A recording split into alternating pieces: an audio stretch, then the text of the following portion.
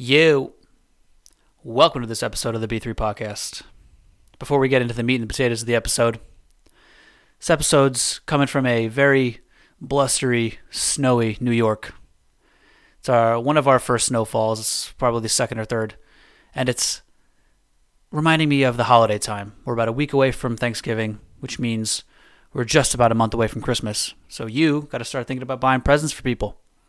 And if you're like me, you suck at that. But if you suck at buying presents and you need to get something for Christmas for somebody, I've got the website for you. The website is the Quintessential Christmas website. That is quintessential-christmas.com. quintessentialchristmas.com. One more time, it is quintessential-christmas.com. Now, like I said, I'm not very good at buying Christmas presents. But one of the easiest ways to go, in my opinion, is to get something that is Christmassy. You can get, Christmas jewelry, home decor, anything. I mean, if you got like a niece or a nephew or little kids or something, you got to buy them like maybe some Christmas pajamas or something that'll get them into the holiday spirit. This website has all of that and more. One of my personal favorites on the website is if you go on and you get to the kitchenware aspect of the website, kitchenware subcategory, they've got these wine bottle canvas koozies. You got ones that look like a sweater, so it looks like your wine bottle's wearing a sweater. For you girls, how cute is that? Oh my God. For those of you that want to get in more like the Christmas spirit, like I was just saying, they have Santas or snowmen on there as well. They've got one for as little as $5. Little as $5. You got ones for $6, $7.50. I'm talking cheap. And what you got to do is, if you're like me and you're not good at buying gifts, go out and buy a reasonably priced bottle of wine. I'll have my dad on this podcast at some point. He knows a lot about wine, so you can get a good bottle of wine for $15 maybe. So you buy a nice bottle of wine, maybe a nice bottle of bubbly if you're really getting after it. Maybe some mimosas if it's a breakfast party. Yeah, girls, yes, mimosas. So you can grab one of these koozies for as little as $5 and throw that Christmas koozie onto the bottle of champagne, carry in a bottle of Tropicana, and mix them up. You're Christmassy as hell, and you got all of your gifts covered. And they get to use that koozie as long as they want. If you're looking for a little bit more of a higher scale end, they've got some nice wine class charms on there for as little as $6. 6 pieces for $6. That's $1 a piece, people, for you math guys out there. That's quintessentialchristmas.com. Quintessential-christmas.com. And guess what? For those of you that are interested, they're hooking us up with a discount code. Yeah, that's right. So quintessential-christmas.com is offering us BBB10, 10% off of your entire order. That is BBB, BBB, and the number 10. One more time, BBB10 will give you 10% off your entire order on the quintessential-christmas.com website. If you order $25 worth of stuff, your shipping is free. You don't got to pay a dang. If you're listening from across the pond there, if you're over in the UK, if you're sitting in Liverpool, or if you're sitting anywhere that's not the US, they'll ship it to you globally for free if you order $75 worth of stuff. So get onto this website, head over to their apparel side, head over to anything that you might interest you, that you're looking into, some Christmas gifts, and order your stuff with that BBB, BBB10, that's BBB10 discount code for 10% off your entire order. Alrighty, so on this episode, we are going to be talking about that Chelsea win. We didn't win. We tied. But in my eyes, it was a win. It was a great performance. We just went to Stamford Bridge. We played an away game against a team that is undefeated, people. They have not lost a game all season. We went to their stadium against a team that is on fire, and we shut them down. One of the best players in the world we just played against, Eden Hazard. He's been a contender this year. He's really making an argument for himself that next year he might just find himself in the Ballon d'Or race. Who knows? We just went there, and we caused a whole bunch of issues. It was a 0-0 draw, clean sheet for Jordan Pickford, who was absolutely outstanding. He was insane. All of that amongst other stories, coming up on this episode of the B3 Podcast.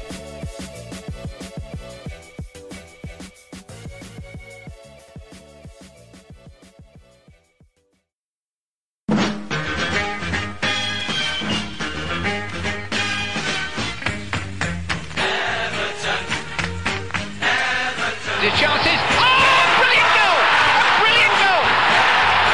Remember the name, Wayne Rooney. Everton have levelled. Leighton Baines with a moment of magic. We've got the best supporters. Last year here's Richarlison again. Oh, what a goal! A sensational finish by the Brazilian Richarlison. Men who roam from Merseyside to sail the seven seas will hear the call of Everton come riding on the breeze. The B3 Podcast. Alrighty, so let's get into this. Really was a great performance. All in all, in my opinion, that was one of our best performances all season for a whole number of reasons. Not only considering that we went to a contender stadium and competed against them. We could have won that game. We could have lost the game, of course. They had plenty of chances, but we had chances of our own as well. We could have won that game. But we performed very, very well. It was just, what a performance. I mean, Mina was great. Yerry Mina was really, really fantastic. And he got that yellow card. That yellow card was not a yellow card. And not even the commentators were saying that it was a yellow card. They thought it was very, very harsh. He got the ball first. Yeah, he slid in, hit the ball, and it was in my opinion so clearly not a yellow card. It was very similar to when Jagielka got the red. Jagielka was closer more to a definite foul, but in Yerry Mina's case, I think that at most it was a foul that would have pulled the referee to give Chelsea a free kick. But it was in my opinion definitely not a yellow card. Very, very harsh, and I think that was a very, very poor call by the referee. But Mina got man of the match. I mean, it was a great performance by him. Another reason why it was a fantastic performance was because Silva recognized that there was an issue with the performance, that a change needed to be made, that Chelsea were beginning to gain some momentum in the game, and he changed our system, which in the past we have tried to do under different managers. I remember Koeman tried to put three in the back, and it didn't work out very well. And I said in the last podcast that at the end of our previous match, that when he brought Mina on, he had three in the back with wing backs. He was testing that out for the Chelsea match, which changed the face of the game. We didn't have much of the ball even after the change, but we had more of it than we had previous to it. And we were able to weather the storm a little bit more and carry the game out and collect a point from a very, very strong Chelsea side. There's no doubt that this Chelsea team is a very, very strong team that Sarri have them very well organized. They're a dangerous team. There's no question in my mind that they're contenders, and we won't know until, of course, toward closer to the end of the seasons. But they really, really could be a difficult team to push out of the title race. They'll give City a run for their money. Those bigger games for the quote unquote, I hate this term, but the quote unquote big six. Those games are going to become more and more important, of course, and we'll have to see where Chelsea end up. But for us to go to Stamford Bridge and collect a point in this part of the season when Chelsea are performing the way that they are is huge. And I liked our chances going into the game, and Silva organized them well. The lads dug in and they collected a point. Very, very great performance. The support at this game was amazing. It was the best it's been, maybe even in comparison to, our support at Goodison is always fantastic, but this support, the away support, there were, I think he said, around 2,000 of us there, 2,000 Everton supporters, and you could hear them through the TV. You could hear them through the telly. There were songs after song going throughout the match. It was such a good match, and the support was so great to hear, so great to see. I mean, and it's not like we've ever had an issue with support. We always seem to have very, very good support no matter where the match is. Everyone's up to travel. Got a very, very good away support system, and it was really, really great to be a fan on the American side, to be, not being able to go to games regularly, but to know that there are people that have the ability to be at these games, and they go and they show very, very strong support. So good on you to the fans. Well done. Next, Pickford was unstoppable. I mentioned that in the intro. Pickford had that one save against Marco Alonso, or not. Is it Marco Alonso? Alonso, the left back. His shot was very, very good. It was a great shot. So credit to Alonso for the shot. He took it out of the air, hit across the ball so that it curled towards the goal, and Pickford had to pull a save right out of the top drawer, which he did. Maintain the clean sheet at that moment. Another one, the free kick. He probably had that covered as well, but that's obviously always a dangerous position for Chelsea to be in, when Mina got the yellow card right at the beginning of the second half. I mean, and even Morata, gave him a little shove, and it was, not an angry one. It was like, jokingly, but he gave him a little shove, and it was like, you couldn't let that go in. It was good to see, and Pickford took, he went with it. He was comfortable with it and thought it was funny, but he demonstrated in this game why he's such an asset to us. Also, if you haven't seen it yet, there's a video of there's like an Everton Unseen videos. I don't know if you guys have ever seen them on YouTube, or it's on social media as well. If anyone follows RL Designs on Instagram, Pickford, someone passes a ball to him from off the pitch at St. George's Park at England training before Wayne Rooney's farewell match, and he scores a goal from the corner. I saw a comment. I don't know who it was, but someone said, "This lad walks on water for me." It was really great to see. But in this match against Chelsea, he was huge, and similar to when we had that run with Martinez towards the end, when we were pushing for the top four, and we ended up in the Europa League, of course, and the Champions League run with Moyes when we got into the top four to qualify for the Champions League. These huge points against teams like this, they add up. There's a very large component to even just 1 point against these teams that a lot of clubs throughout the league are going to go to Stamford Bridge, and it's just, it's lost points. They go, and obviously teams are going to go and battle and try and get points out of the match, but it's never a guarantee. And I think Everton went to Stamford Bridge this time and really showed what we're about. Marco Silva showed what he was capable of doing. Mina demonstrated that he was ready to play in the Premier League. It was really, really great performance.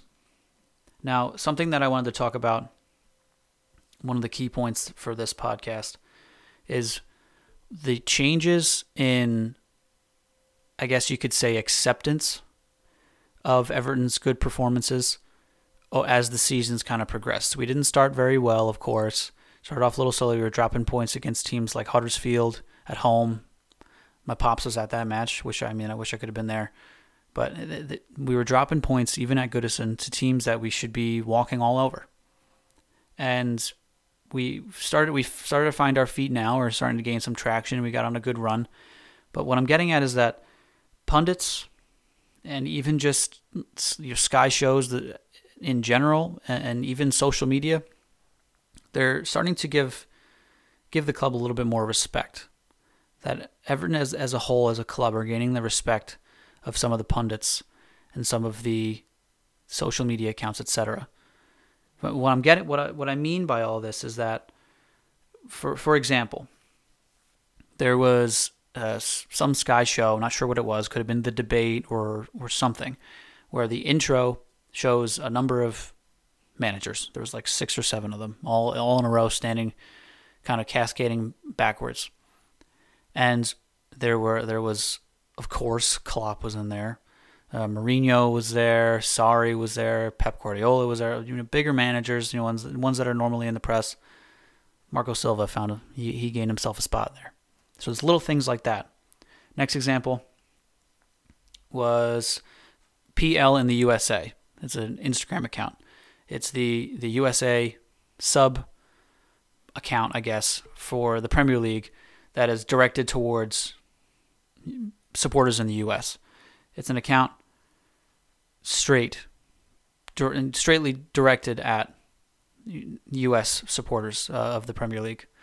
They posted a post a couple of weeks ago.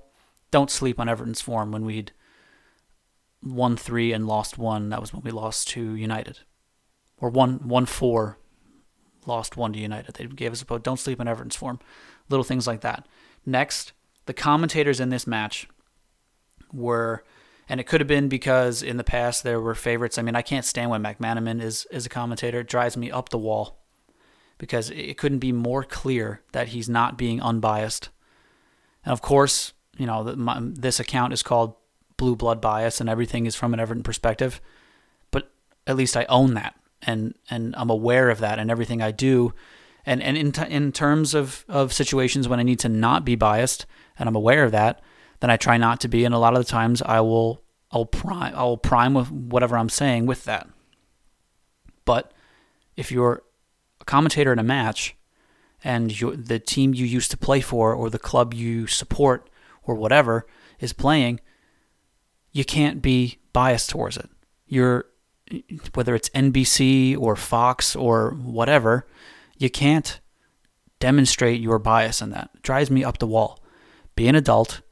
Swallow your pride for the 90 minutes or 110 minutes, whatever it may be, and just give an unbiased commentary. What's his name?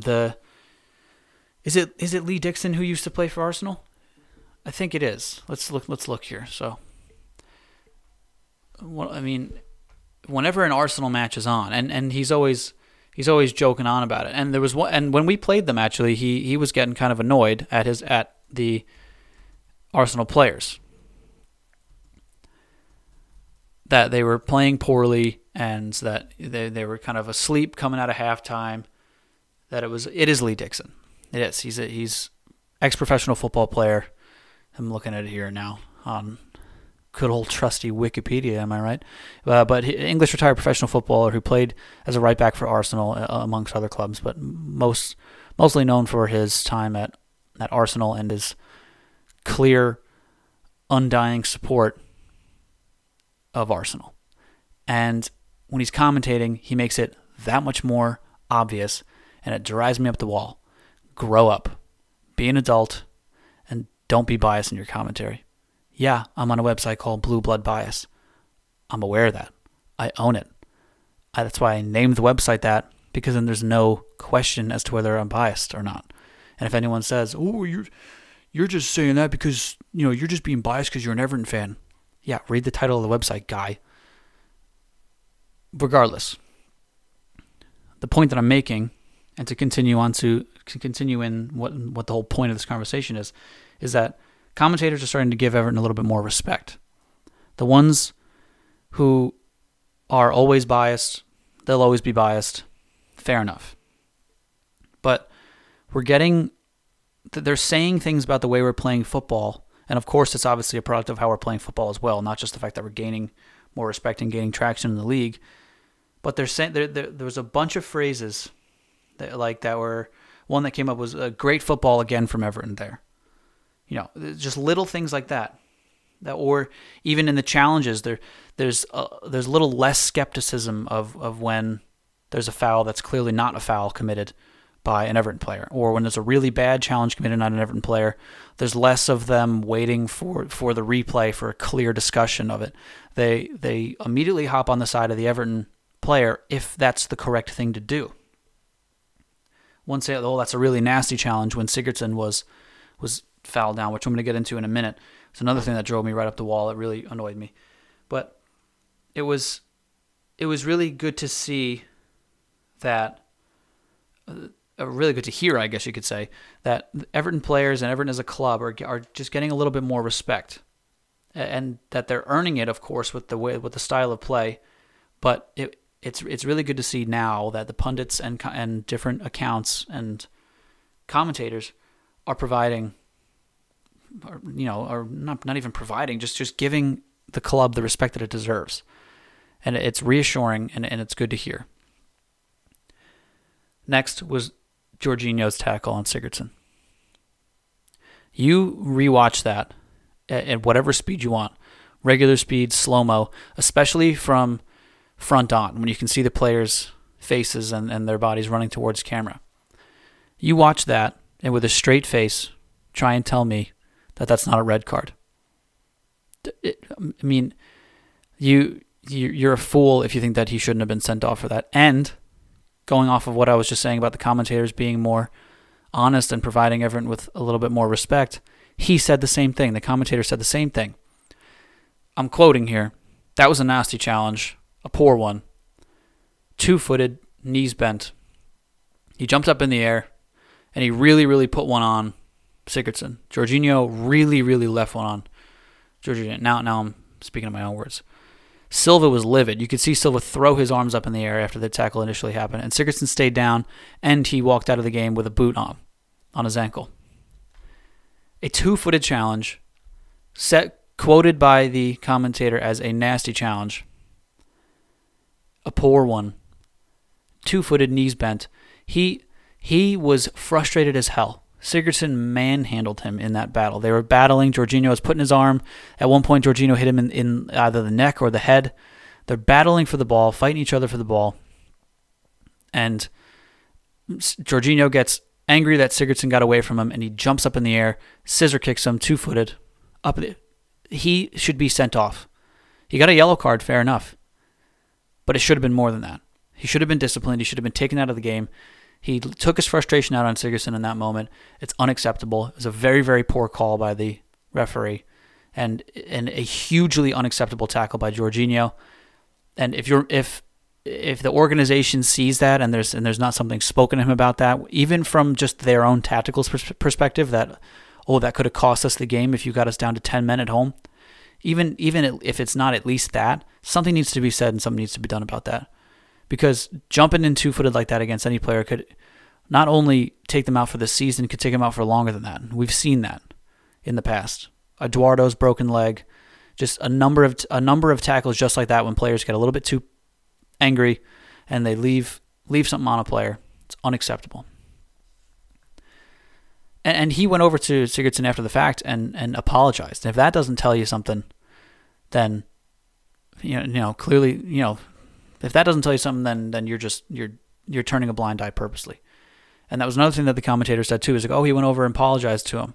Who cares? You don't try and hurt somebody just because you're getting angry. I mean, you just don't run over there. And I mean, the tackle was something that is produced by a loser. You don't do that.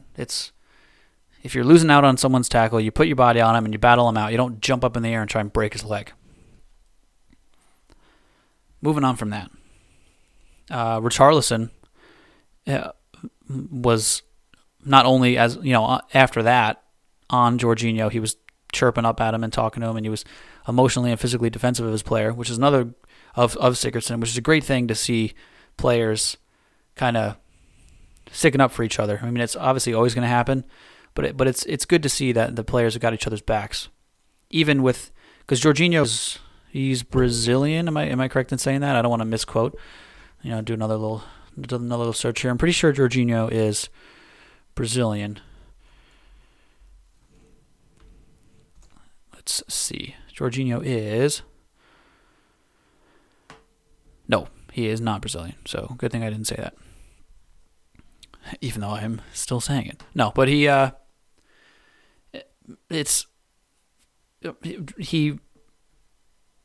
Actually, no, he's Brazilian and Italian. But he plays for the Italian national team. Okay, so, I mean, with a name like Jorginho, he's basically Brazilian. Regardless, Richarlison ran over to him and was chirping up at him, probably in Portuguese, and was giving him an earful, letting him know that what he did was not okay and that Richarlison's going to be leaving a little bit on him for the rest of the game. Moving on, but now definitely moving on from that. So, all in all, I mean, other than the few moments that we kind of got away with a little bit when, for instance, when William put the ball wide of the left post, we were fairly comfortable in a lot of the game. We didn't have much possession of the ball, but when we did, we looked pretty threatening. Like early on when Bernard was fouled, that was a good instance of our forward potential, that we were ready to attack. We looked very, very good. We looked strong. We looked confident, comfortable on the ball. We looked dangerous, that we could have caused a lot of trouble. So really, all in all, it was a great game for a number of aspects. The support, the emotion of the players, how we were able to make a system change, and just really how we kind of weathered the difficulty of a team and of a team's class like Chelsea, and how we can go to Stamford Bridge away and collect a point. If that's not reassuring before we play Liverpool in December, I don't know what is. If we can do that against Chelsea, we can sure as hell do it against Liverpool. And their form right now is not that good. They're just starting to get a little shaky. I mean, that 2-0 loss to Red Star Belgrade there, it's a little that's something that made me laugh for sure. That was a good feeling. But and I said it early on as well. I mentioned that when you're playing under Klopp like that, and his super, super high press and his super high energy that he demands from his players constantly, it burns you out. They're a couple of seasons in now. They had a long run in the Champions League. They had a traveling preseason. They were traveling a lot for preseason. They had a bunch of games.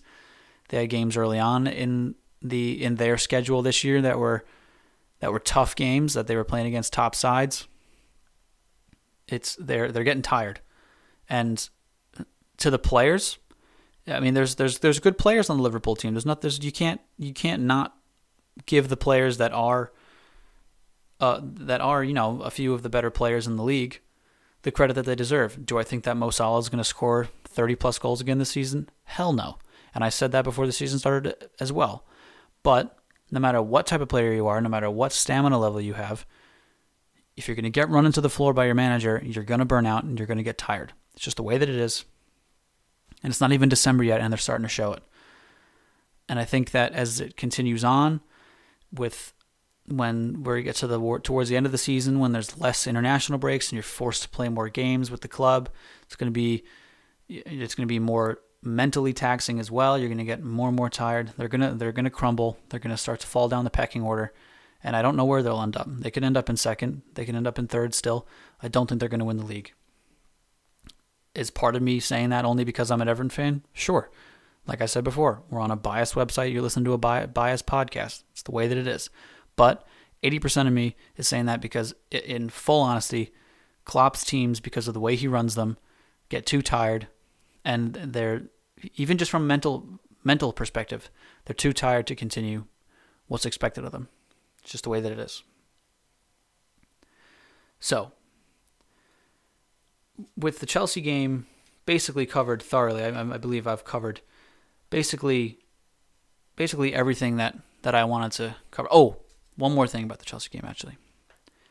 Barkley was booed. Now, I mentioned this in the previous podcast. I didn't know how I was going to feel when he got on the field. But one thing I did notice, and one thing that was clear, was his emotion as a reaction to the supporters booing him. When he got on that field, he at first was a little quiet. You could see maybe he was a little bit nervous to be making mistakes. But eventually he wanted to be on the ball. Eventually he was putting himself into pockets of space and collecting the ball, moving forward. One of the first times he did that, he collected the ball. He was about 25 yards out, and he tried to put his boot through the ball, and it went well wide. That's not what Sarri wants. Sarri doesn't ask that of his players.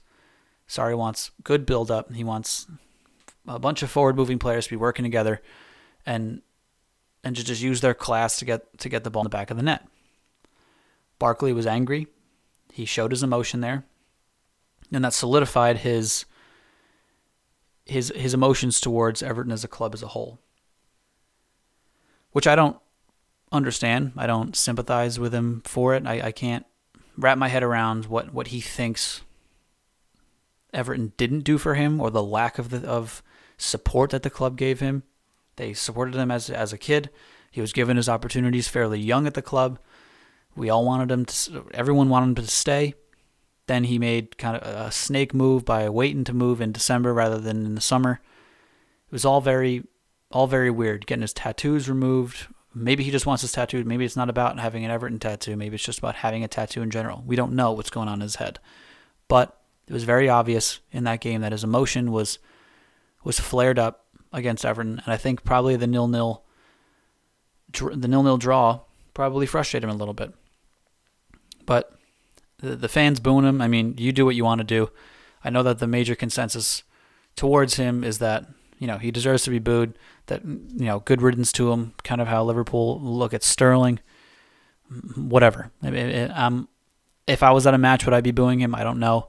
If you want to boo him, you go for it. His emotion was clearly flared up by it, so do whatever you like. A few other stories that I'll get into now that have been kind of floating around. It's been about a week from the match, of course. It's Friday today. One of the ones that came out today was Davy Klaassen, talking about his time at Everton and how it all kind of fell apart. And I think that his case is similar to a few players. Koeman brought in too many midfield players. There was a lot of, I can understand, you want to bring in competition, but it was a little aggressive. There were too many midfield players. There's no doubt in my mind about that.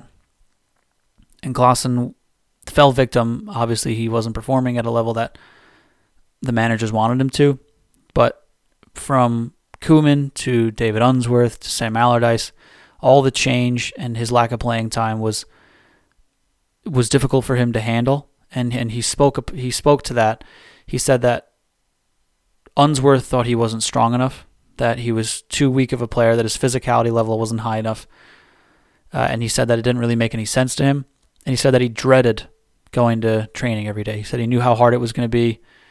He said that it was disheartening to him, and that's sad to hear. I mean, as much as maybe you were just outplayed by your counterparts in the midfield, you never want to hear about anyone that's just not enjoying their football, especially at an Everton player at the club. You don't want to hear that, and I can't empathize with Klaassen, of course, about this, but it's sad, and my heart goes out to him, goes out to his family who had to move from from Holland, from the Eredivisie, and just it's sad, and my heart goes out to him and his family for being moved around the way that he has been, and I hope that his feelings towards the club don't stay negative. Another little tidbit was someone, I forgot what source it was, but they said that Merson couldn't have been more wrong about Richarlison. That was a little excerpt from something, but one thing that was put out by 442 Mag, 442 magazine, was the top 10 transfers in their opinion of the summer. 2 Everton players featured. Bottom of the list, number 10, Bernard. I don't think there's anyone listening to this that will disagree with that. I think Bernard is very well deserving of a top spot on that list. He's a strong player. He's had a little bit of a struggle these past couple of games, but he was moving well against Chelsea. He created a couple of opportunities. He's hardworking. In my opinion, he's a poor man's, even though we're not poor, we're a billionaire club now, but he's a poor man's David Silva. I think that he's a short player, works hard in the midfield. He's, of course, a winger, but his movement on the ball and the way he controls the ball and as a small player protects the ball reminds me a little bit of David Silva. I'm not comparing him directly to him, saying that he's as good as him, but I think that he's a poor man's David Silva. Same way that I've said in the past that Idrissa Gueye is a poor man's Kanté. N'Golo Kanté. N'Golo Kanté has also fallen off this year. He's not performing as well as he has been, and it's because he's out of position because of Jorginho. But as an expression, Idrissa Gueye is a poor man's Kanté the same way that Bernard is a poor man's David Silva. Number 10 on the 442 Mag top 10 transfers of the summer. There were quite a few Bournemouth players on there, but number 2 on the list is our boy Richarlison.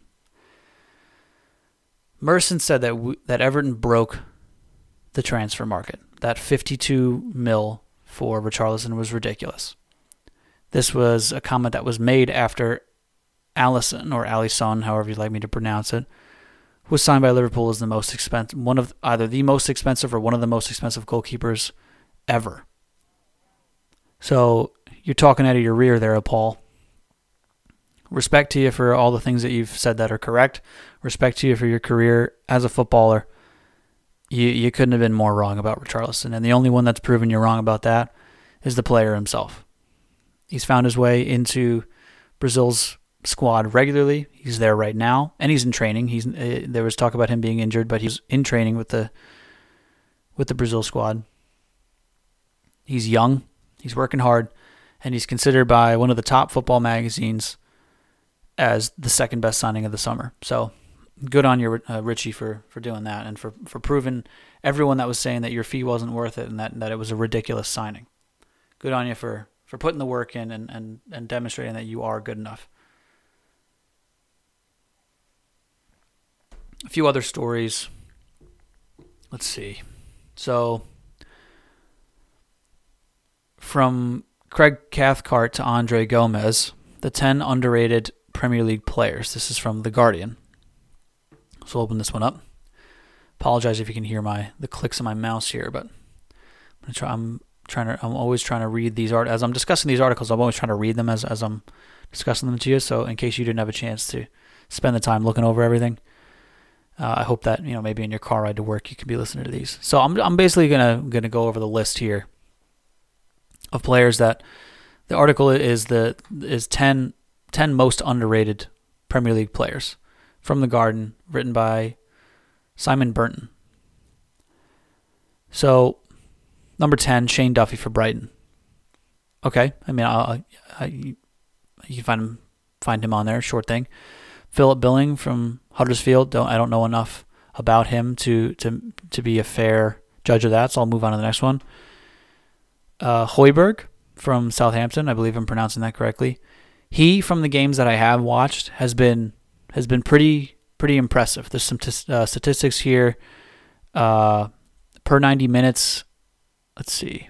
His statistics demonstrate a notable improvement from last season, from 59.7 passes per 90 minutes to 69, rising from 6th in Southampton's rankings to 1st, and with a slightly improved success rate of 86.9 from 85. He's taken double the amount of shots as he has. He's had more than half as many tackles this season as a whole last season. A red card against Leicester, his second yellow earned for an embarrassing dive, is the only significant blot on his copybook. I'm, of course, reading this from The Guardian, written by Simon Burton. I want to give credit where credit is due. Craig Cathcart for Watford. And our boy Andre Gomez finds himself on the list. So I'll read his little excerpt from this. In March, Gomez, a bit part player at Barcelona struggling to realize his ambitions, spoke about his struggles at the Camp Nou. It has become a bit of hell, he said. So a bit of hell. So he really wasn't enjoying his time, similar to how Klaassen wasn't enjoying his time. He said, on more than one occasion, I have not wanted to leave the house. People look at you, and I'm afraid to walk in the street out of shame. I mean, that's really sad.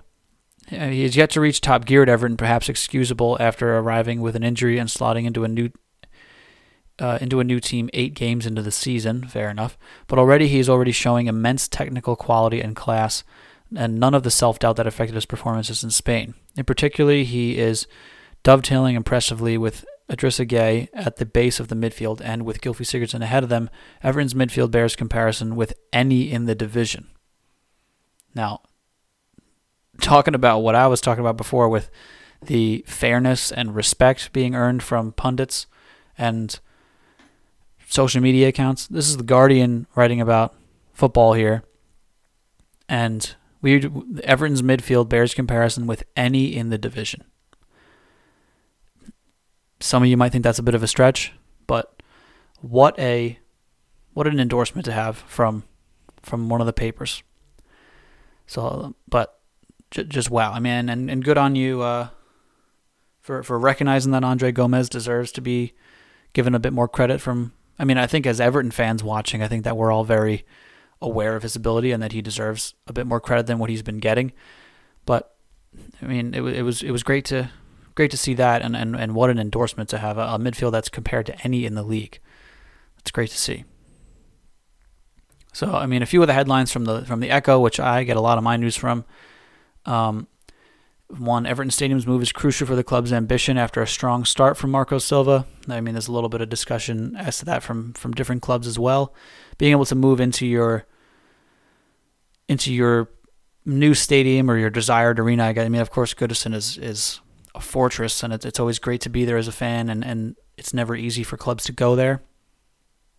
Having a new stadium that we've been discussing, having Bramley-Moore built and ready to go will help the club even more, and it'll be a physical demonstration, other than our play, of course, of the direction that the club is going in. So having an actual new stadium built and having a demonstration of what we're striving for and what we're trying to be, having Bramley-Moore built and ready to go is just going to be another personification of not a personification, but a physical item or physical demonstration of what the club is going for and what the club wants to be and wants to become or get back to being. I mean, we've got history like hardly any club that's in the Premier League now, other than a select few, have history that like Everton's.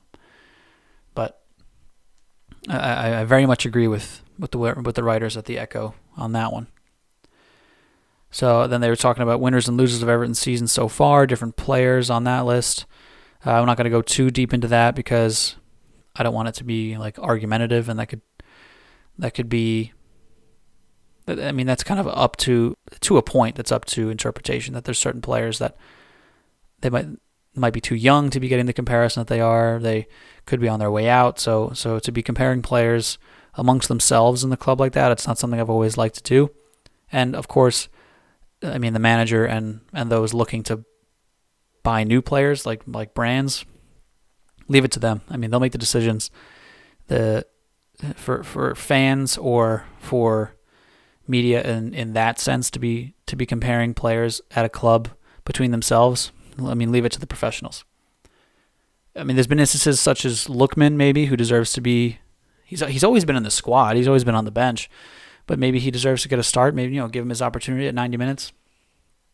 Well, we'll have to see, but leave it to the professionals, and we'll see where they take him.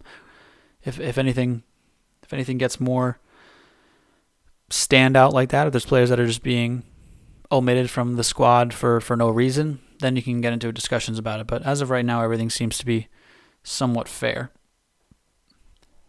So, other than that, I mean, there's not too much in the news, other than Wayne Rooney playing his farewell game for England. It was a little bit on more of like a personal aspect for me and my football supporting friends in America, of course, because it was England versus the USA. So, and of course, it was the first time that England's done a farewell match like that one, that he kind of, quote unquote, came out of retirement for it and was subbed on and played his last minutes in an England shirt.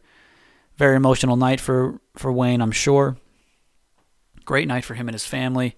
He's had a good press with everything. He was able to travel away from the U.S., of course, from D.C. and just get ready for the game and kind of train with the club at St. George's Park. And it was great for I mean, of course, the U.S. normally they play their friendlies, but it was good for them to kind of get on a plane and then go perform. Actually, let me make sure that I'm quoting correctly here. They did play in England, right? They played at Wembley. I'm very certain that they did. But before I say it for sure, let's see. Yeah, well, I mean, it says England versus USA, so I'm going to assume that England were home. So the game was played yesterday on Thursday. 3 goals. Lingard's goal was really, really good. Callum Wilson has earned himself a spot in the England squad after his great performances in the league. Good on you, Wilson, for that. But it'll be an emotional night for Wayne, and he had a few interviews to do, and there's been a few kind of, I guess you could say,